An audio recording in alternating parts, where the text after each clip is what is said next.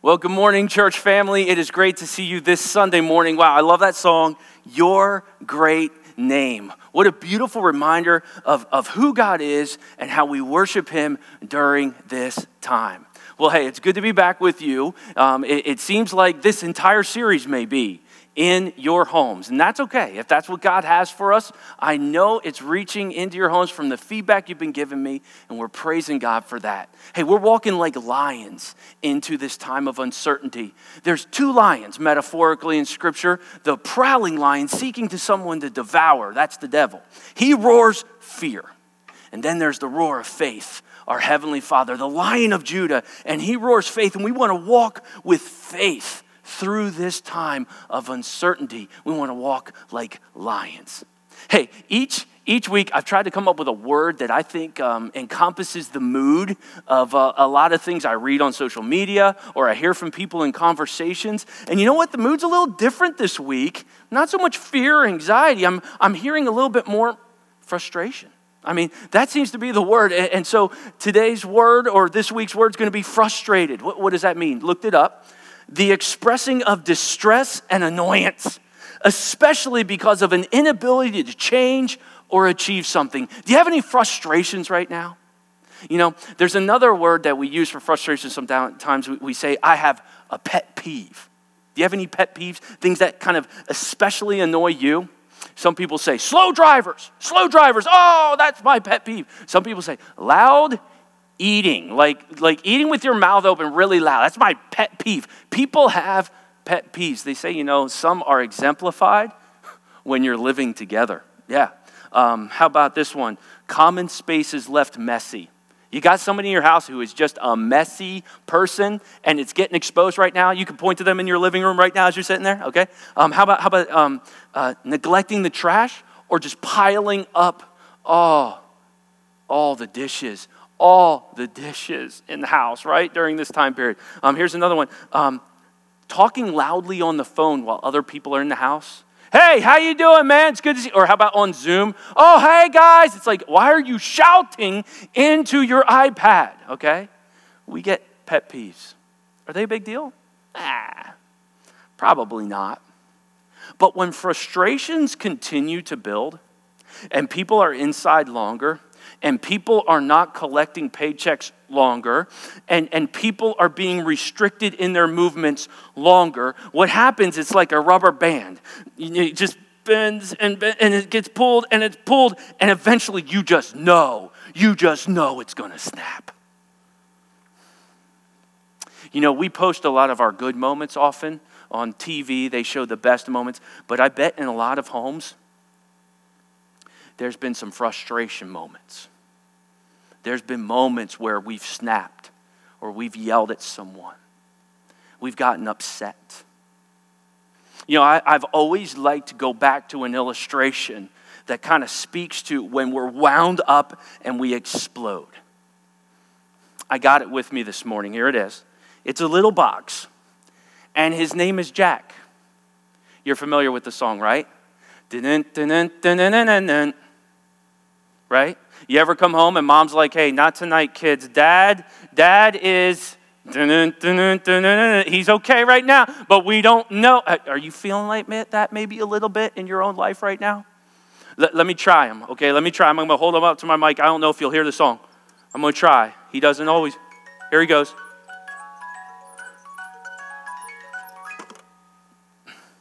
My guy's not all that scary.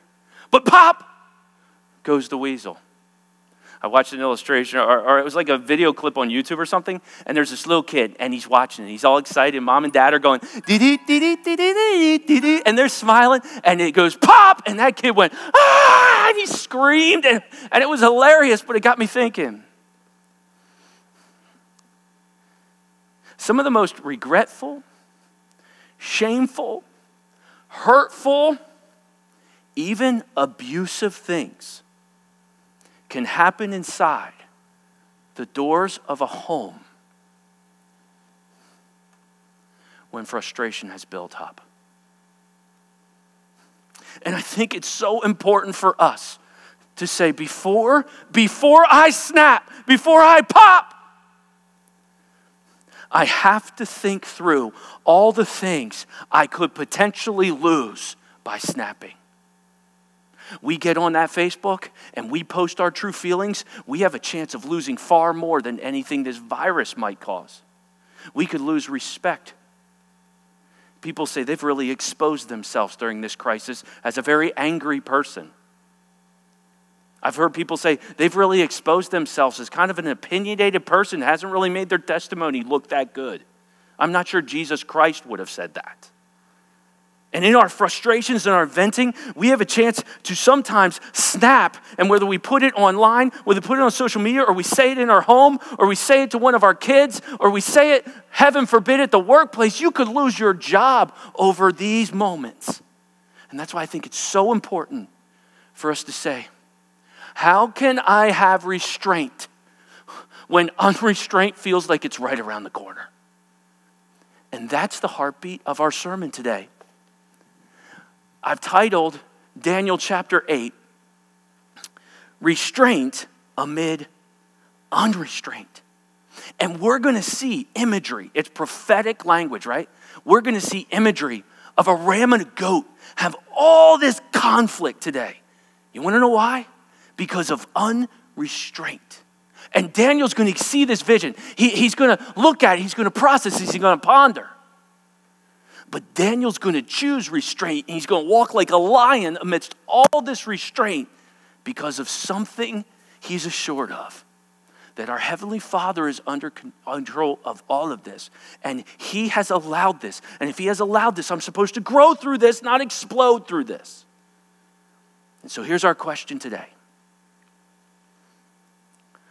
What should I remember when I'm tempted to vent my frustrations? What should I remember? And at the end of the sermon today, I'm going to give us 7 things that can provide restraint when we feel unrestraint's right around the corner. Okay, so Daniel chapter 8, let's pray and let's dig in. We got some crazy imagery today. We've got a fight on the horizon. And so if you like conflict, here it comes as we enter in to Daniel chapter 8. Let's pray. Heavenly Father, use this text today to teach us about restraint, but also to see when unrestraint occurs. Often you have allowed it and you're going to use it even for a season. But Lord, I know that's not what you want from your children. You want your children to walk with a sense of calm through this. You want your children to be shining lights of stability through this. You want your children to speak faith into their workplace, into their families, into their homes. But Lord, it's so much of a struggle at times, Lord, when we feel closed in and restricted. We just sometimes, Lord, we lose it. Forgive us for that, Lord. Teach us in this area. And we'll look to your word, not only to learn and study prophecy today, but to gain restraint. And this we pray in Jesus' name. Amen. All right, let's open the text. It's Daniel chapter 8, and it begins by saying this. In the 3rd year of the reign of King Belshazzar. Now remember, Daniel had these visions and dreams while Belshazzar was on the throne. So it's interesting. Chapters 7 and 8 occur chronologically before the handwriting on the wall. So Daniel knew these things when he came into Belshazzar, and he held them and he treasured them in his heart. He didn't share them. How well do you do restraining a secret? How well do you do? When somebody says, could you keep a secret? Do you say like, hey, don't tell anyone, but? That's even a restraint. And Daniel showed this restraint because even in the 3rd year of Belshazzar, he's having these visions. He didn't share them with anybody.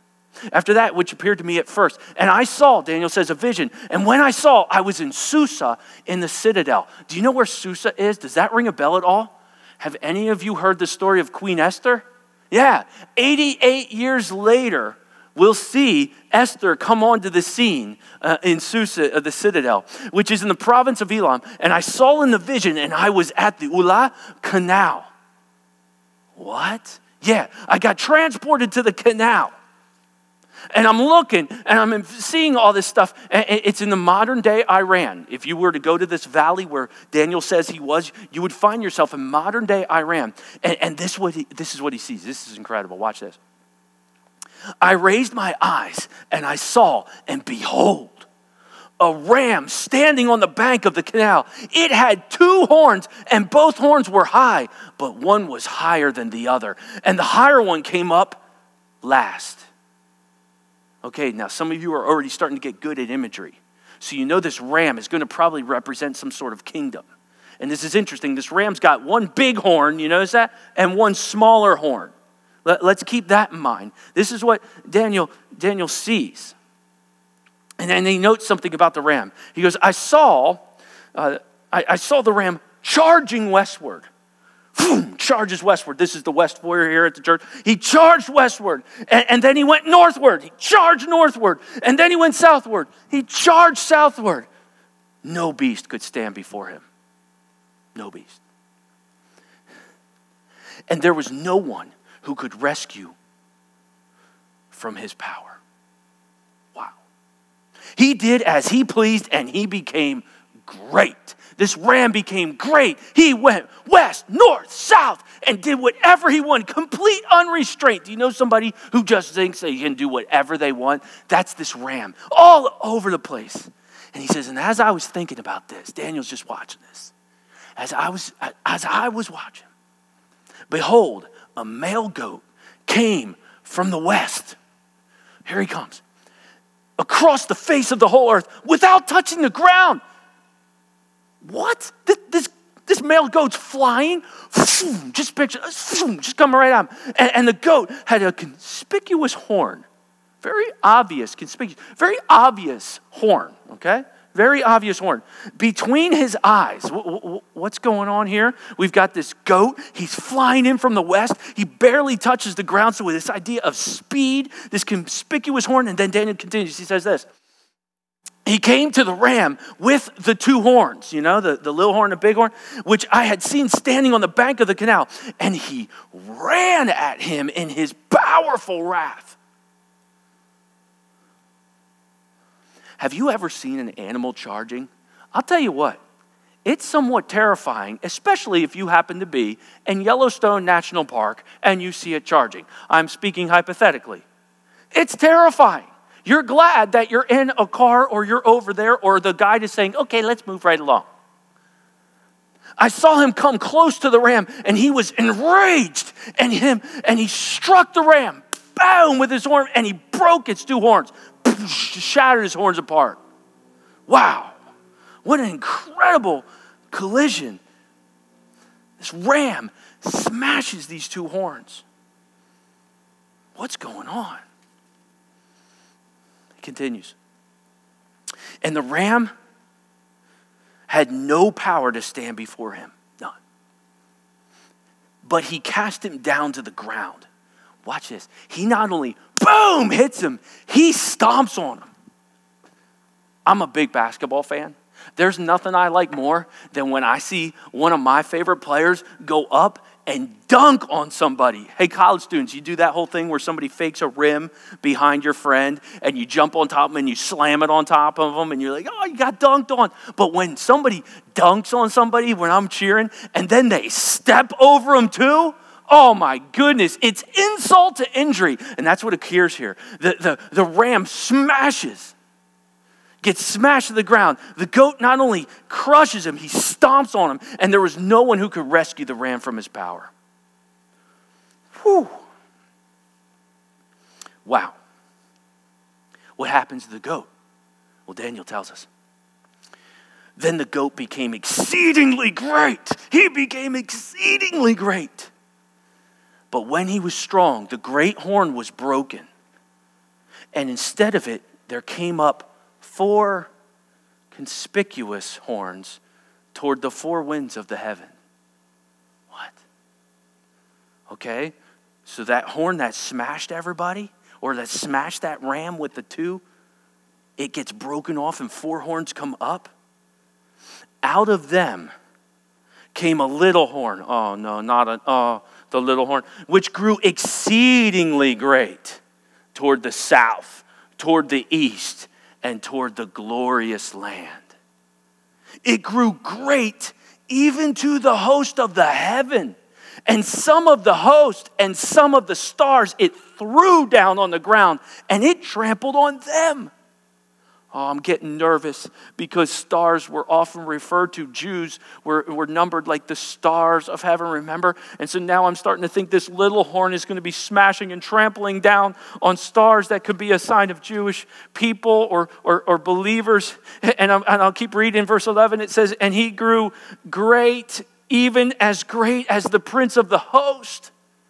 Oh man, the prince of the host, that's a name for God. And the regular burnt offering was taken away from him. And the place of his sanctuary was overthrown. Wait a minute. The prince of the host, his regular burnt offering, that's the temple. That's the temple. That would be God's temple. That would be Yahweh's temple. You're saying it was taken away from Yahweh, and the place where his sanctuary was, where he dwelt in the Holy of Holies, it was overthrown? Yeah, by this horn? Yeah. And not only that, and a host will be given over it together with the regular burnt offering because of the transgression. So because of the sin of the Jews, this is coming, and it will throw truth to the ground. It will smash the truth to the ground, and it will act, and it will prosper. Then I heard a holy one speaking, Daniel says. I heard like an angel speaking, and another holy one said to the one who spoke, for how long is the vision concerning the regular burnt offering, the transgression that makes desolate? When will this happen? When this horn, this massive horn, is going to go towards the temple, and it's going to mock the sacrifices of God. It's going to sit on its throne. It's going to laugh at Yahweh. And the giving over the sanctuary and the host will be trampled underfoot. How long is this going to happen? And he said to me, for 2,300 evenings and mornings, then the sanctuary shall be restored to its rightful state. Okay, so there's a time period. There's a period. Is this because of the stars? Are we saying there's possible persecution of the Jews or pain that's coming towards them? Oh man, Daniel, what is this? What is this vision? And so Daniel said, when I, Daniel, had seen the vision, I sought to understand it. Daniel, we all do. We all seek to understand this vision. What's going on? What is this conflict? What is this war? I have this ram with 2 legs of horns. I've got this goat that's charging and spikes it. And then its horn breaks off and 4 more arise. And then out of one of them comes this really long horn. What's happening here? Daniel looks around and he spots someone. He says this, and behold, there stood before me one having the appearance of a man. Oh, maybe he can help. And I heard a man's voice between the banks of Ulai, and it called, Gabriel, Angel Gabriel, Gabriel, make this man understand the vision. Oh, man. Me, just as a preacher who has studied angelology, this gets me all excited. For there is another angel who calls out to Gabriel. And by the way, Angel Gabriel, in rank and how God uses Angel Gabriel, because I want you to understand something about angels. Don't picture little cute cherubs, little fat naked cherubs playing harps, okay? Angels are in rank, they're militant, they have dominions, they rule over areas, and they go in file, okay? Michael, the archangel, leads these angels, and one of the angels says to Gabriel, whose job in Scripture is always to send the message. Remember he showed up before Jesus' birth and talked to Mary? Gabriel is going to be the angel. This is before he spoke to Mary back in the time of Daniel. And he's going to tell Daniel what this dream means. Oh man, Gabriel, make this man understand the vision. So Gabriel comes near where Daniel stood, and Daniel tells the story. So he came near to where I stood. And when he came, I was frightened and I fell on my face. And he said to me, understand, O son of man, that the vision for the time is the time of the end. So it's not right now. No, it'll be for a time, but it will also be representative of the time of the end. And when he had spoken to me, let's see if this calmed Daniel down. He says, and when he had spoken to me, I fell into a deep sleep. In the Hebrew, the idea here is we just jump into summary a little bit. If you jump down under that deep sleep, it carries the idea of Daniel basically was knocked out into a coma. If we saw the angel Gabriel and he stood over us and talked to us, remember he said, fear not, Mary? If we saw angel Gabriel, if he just appeared to us and spoke to us, the common reaction is absolute terror. So how awesome are God's angels? It's absolute terror. He's not like, oh, look at the cute little cherub. No, it's boom, Daniel falls down, coma, out cold, deep sleep with my face to the ground. But he touched me and made me stand up. The idea is Gabriel revived him. Come on back. Wow. So Gabriel says to him, behold, I will make known to you what shall be at the latter end of the indignation. For it refers to the appointed time of the end. Okay? He goes, as for the ram, God doesn't want us to be confused as to who these beasts are. Watch this. As for the ram that you saw with the two horns, these are the kings of Media and Persia. Aha. Oh man, the Persian Empire. Their symbolism was a ram. It was the guardian spirit of the Persian Empire. We don't have to guess what's coming in the future for Daniel. It's the Persian Empire. One horn's longer than the other because the Persians were greater than the Medes. This is speaking of Cyrus and Darius. And the goat is the king of Greece. The king of Greece. And the great horn between his eyes is the first king. Okay, well, see, Greece now represented the goat. That makes the lightning speed. Well, whose empire was fast and was like lightning and roared across the continent? Whose empire had a charging horn and then sacrificed it over to four horns? Well, when you study Scripture, not only Scripture, what Scripture says, but when you study historical writings, you're going to see this most likely, if not 9 times out of 10, if not 10 out of 10, is speaking of Alexander the Great. Alexander the Great's kingdom could be described just like that. He was a gifted young little boy. In fact, there are stories of him taming wild stallions when no other military soldier could, even as a young boy. You know, he was trained by the best. I don't know who your mentors are. Do you want to know who Alexander the Great's mentor was? Aristotle, okay? That's who trained this little guy, okay? And not only that, at 18 years of age, he won his first military victory. Alexander the Great, yeah, young people like to use the phrase goat. Alexander was the original goat, okay? Greatest of all time. He was the man. And he on his 15-year conquest, you ready? He was completely undefeated. Never lost. He didn't lose. Alexander the Great didn't know what losing was. And on top of that, he was skilled. He conquered most of his territory in 3 years. In fact, he drove across the continent for 7 straight years without letting his men return home. And when he got to the border of India, he wept, for there were no more nations to conquer. Alexander the Great. He was ambitious, but most of all, folks, he was arrogant. He even demanded his soldiers bow down to him when he walked into a room, and named 70 cities, including Alexandria, after himself. Scripture says, this great horn between that was the first king, that was the goat, all right? That was the goat. Wow. Starting to make sense. But we have more of that. There was more to that conflict. So as for the horn that was broken, in place of which 4 others arose, 4 kingdoms shall arise from his nation, but not with his power. When Alexander the Great, 33 years of age, was dying of complications, laying in Babylon, 4 generals came up to him and said, who are you going to give the kingdom to? Nobody expected him to die at the age of 33. And he said, I'll give it to the strong. He gave it to those 4 generals, 4 horns. Wow. Daniel was prophesying the future, that we now can look at the history books and see how accurate this prophecy was. It said this, and at the latter end of the kingdom, when the transgressors have reached their limit, when sin has reached its limit, at the end of these 4 generals here, a king of bold face, one who understands riddles, is going to arise from that.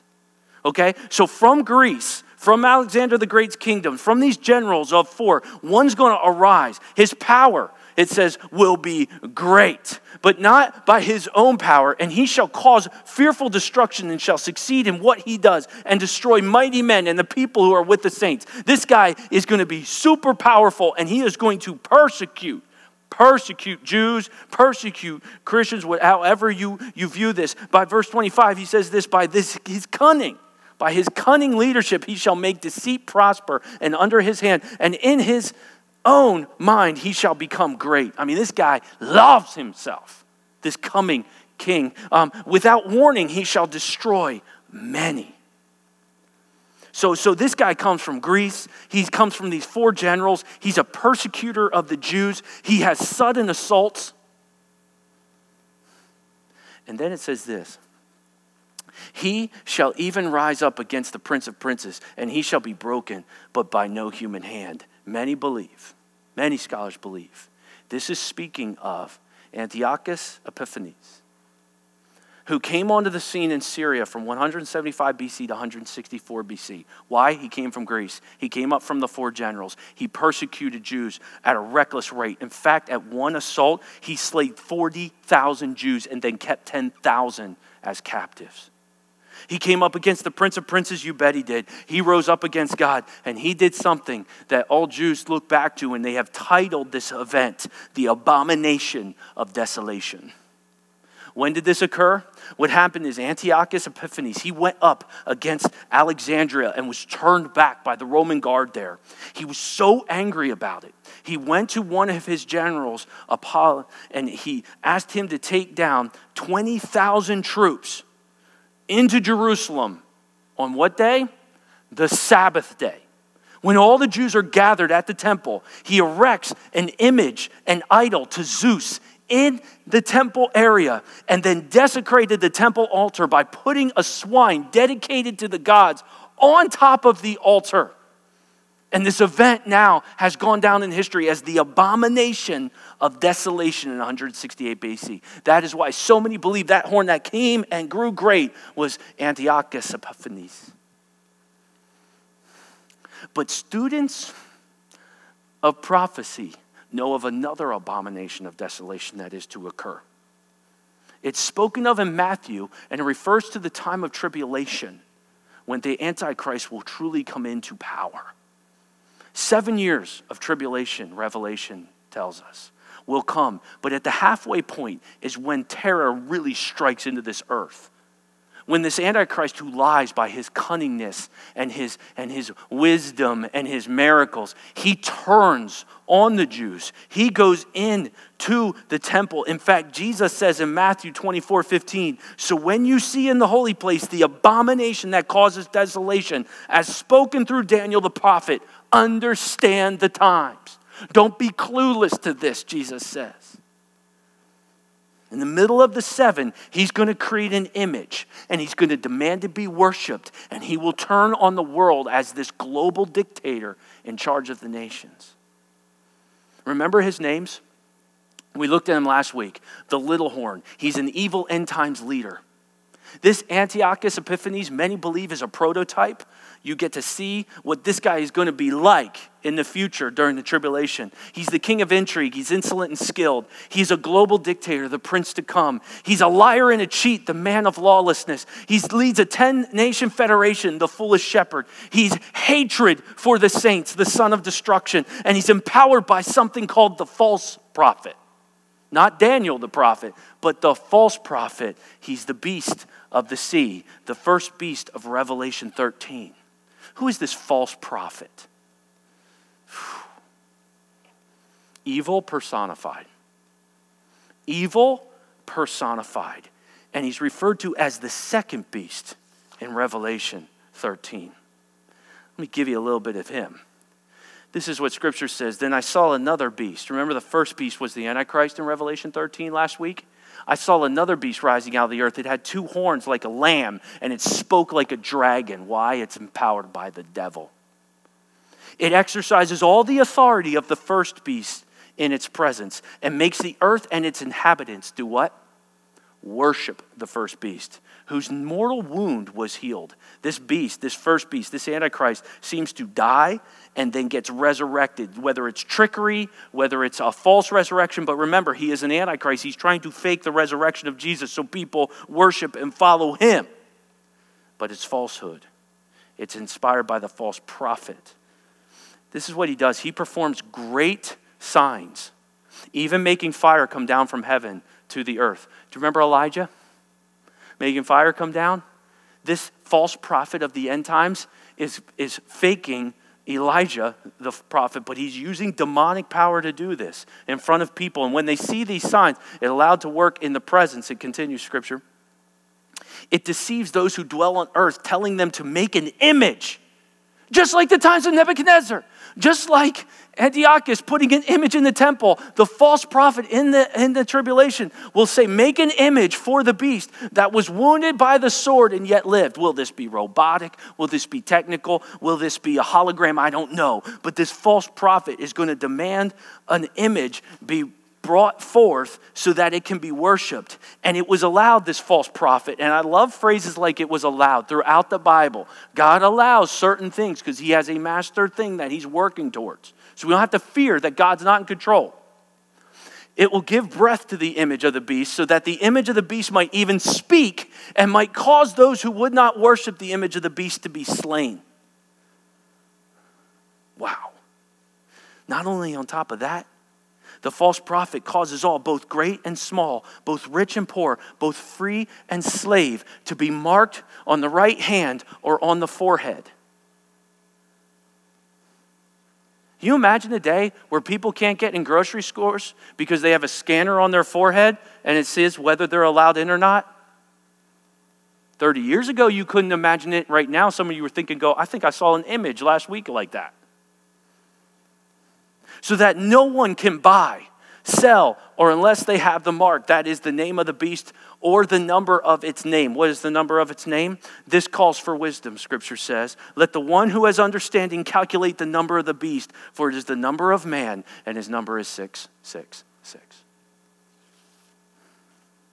This false prophet, he will do these characteristics. Come across innocent, but be very evil. He will perform miracles. He will build an image to worship. He will falsely raise Antichrist to life. He will give life to the image. He will force everyone to receive 666, and he will control commerce for the Antichrist. This little horn of Daniel and the little horn, which is the beast of Revelation, will be empowered by Satan himself, because this is what I like to refer to as the unholy trinity working during the time of the tribulation. The Antichrist copying the Son, Satan copying God the Father, and the false prophet trying to copy the Holy Spirit, the unholy trinity of the tribulation. Luke 21:36 says, but keep alert of all times, praying that you may have the strength to escape all these things that are about to take place and stand before the Son of Man. Folks, I believe before this tribulation period starts, God has promised us a blessed hope. For there's nothing hopeful about that if I'm to go through that as a Christian. He promises the blessed hope of the rapture, as spoken of in the book of 1 Thessalonians. And if you're a child of God, you'll be in that rapture. The dead in Christ will rise first and then us. And we'll meet Jesus in the air before the judgment seat of Christ, where we'll be awarded for our time lived on earth and how we've served him. Do you know Jesus Christ as your Savior? If the things spoken of in Scripture, if the prophecies of Daniel can keep nailing exactly what we watch as time periods play out. Daniel didn't know who Alexander the Great is. We get to look at this and look back and say, oh my word, the prophecies of Scripture are true. And so if they were true in Daniel, you better believe they're true in Revelation. And if this time period's coming, it behooves us as a church to tell our friends, to tell our neighbors, don't be around for this. Come to know Jesus Christ as your personal Savior, because we have a vision of the future as given us to a Scripture, and we believe it's going to happen, and we believe it's true, and we want you to escape that by knowing Christ as your Savior.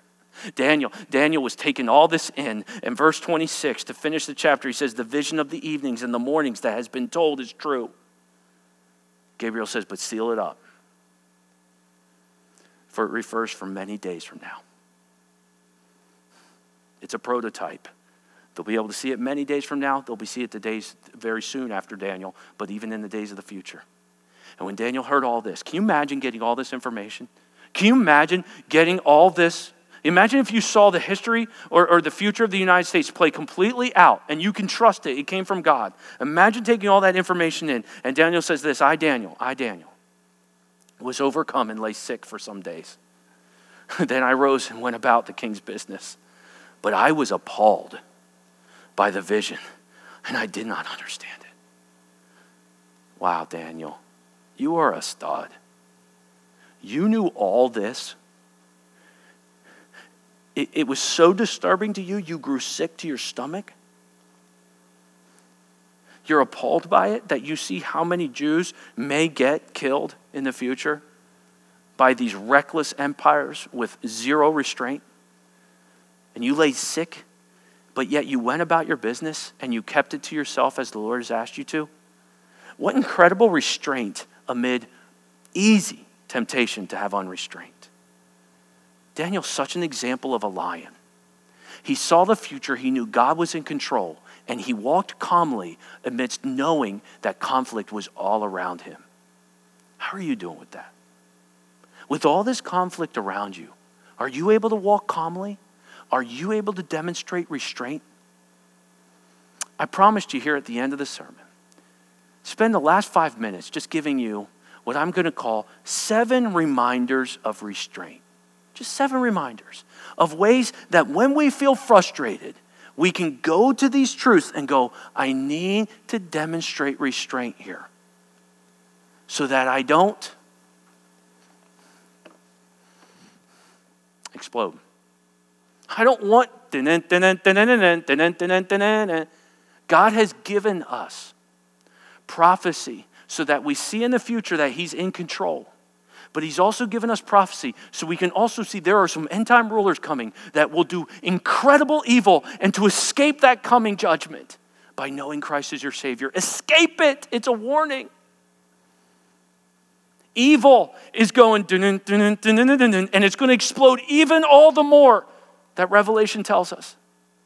And so it behooves us to know Christ is our Savior if we know that's coming.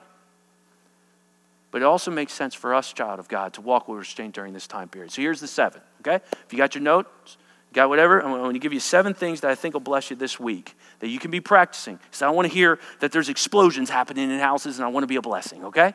So here they are. Here we go. First one. All right? Restrain from impatience. You say, very easy, but we got to know that. We got to know that our patience is going to be tested right now. So do not be quickly provoked in your spirit, for anger resides in the lap of fools, Ecclesiastes 7:9. I don't want to be a fool. In the lap of fools is not peace and calm. It's a provoked spirit that gets angry quickly. Lord, give me patience with the kids today. Lord, give me patience with the news.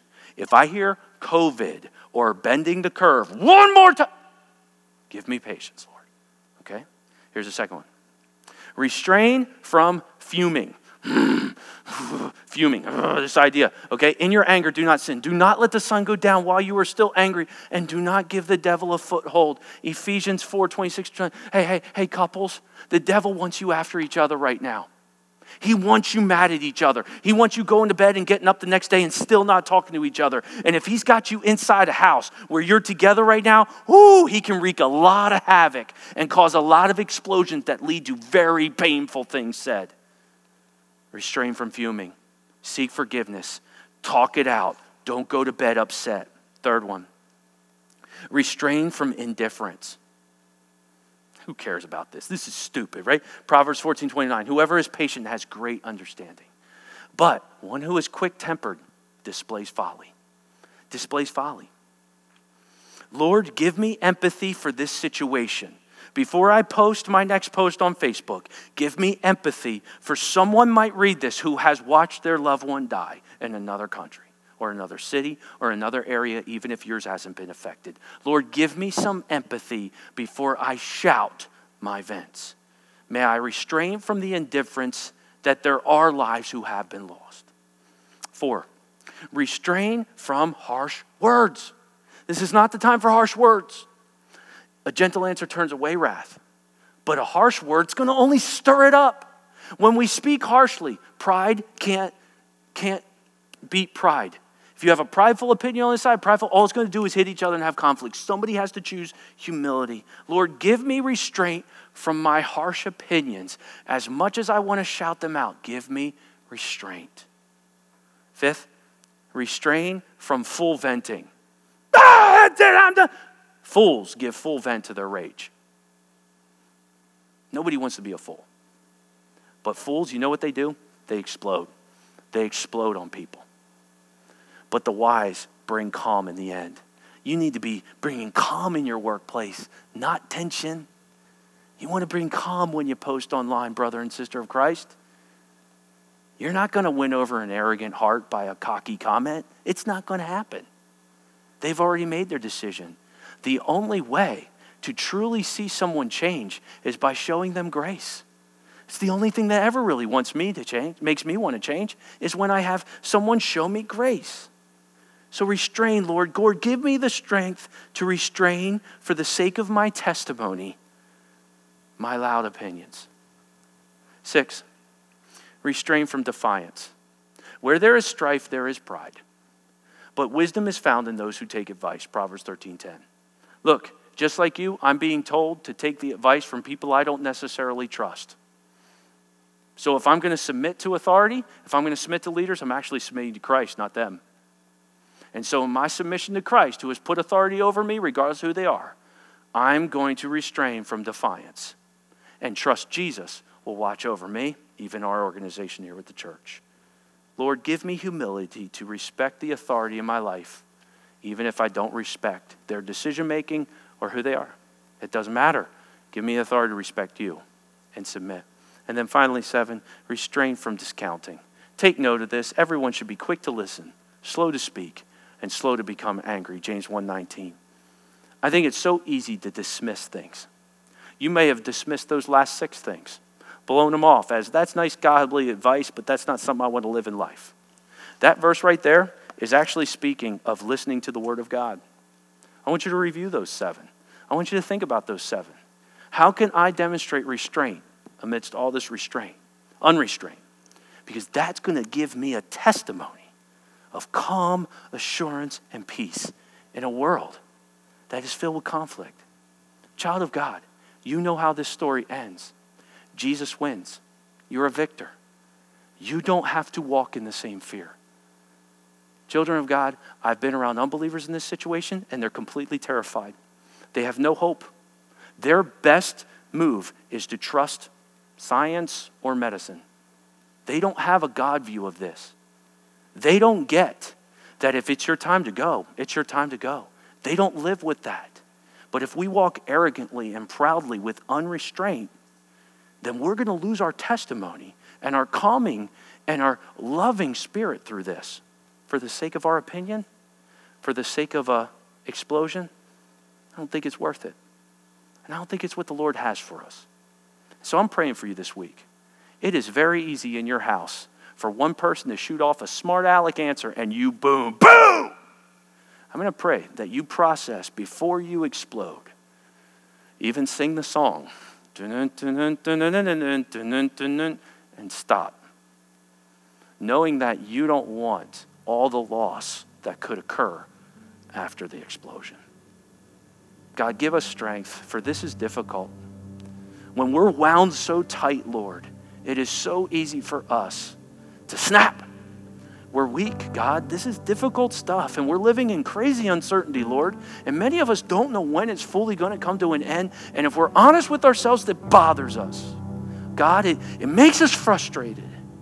And so we need you all the more during this time to fill us with your strength, your patience, your wisdom, so that we might walk with calm, peace-filled hearts before a world that's terrified, because we know we've accepted Jesus Christ as our personal Savior. And Lord, you offer that to anyone listening today. For God so loved the world, he gave his only begotten Son, that whoever believes in him should not perish, but have everlasting life. I pray even today, someone sitting in their room would call on the name of the Lord and be saved and experience the calm assurance that the Holy Spirit provides us, even during all this uncertainty, that enables us to walk with restraint in a world of chaos. God, help us to be testimonies of peace and calm with the assurance you're in control. May we remember that prophecy has been given to us to remind us you win and to remind us that no governing authority or kingdom is truly in control, but you are. Their time will end when you say, they'll grow to prominence if you will, but in the end we know the kingdom of the Son of Man will reign superior. And if we're citizens of that kingdom, may we walk with that calm assurance. In Jesus' name. And all God's people said, amen. God bless you. Have a great week showing restraint, and we'll see you next time.